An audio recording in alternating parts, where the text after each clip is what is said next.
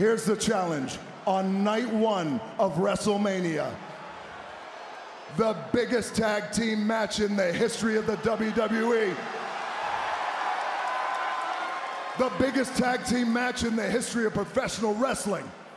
It's gonna be Cody, Seth, against the Universal Champion and the People's Champion, The Rock.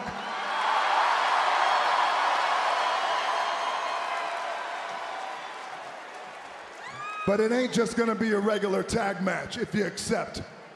Because The Rock and Roman, we could easily just beat the piss out of you, but here's what we wanna do. We're gonna give you a shot. If you two jabronis beat The Rock and Roman Reigns on night one, then on night two at WrestleMania, your championship match, Cody Rhodes, will be free of the bloodline.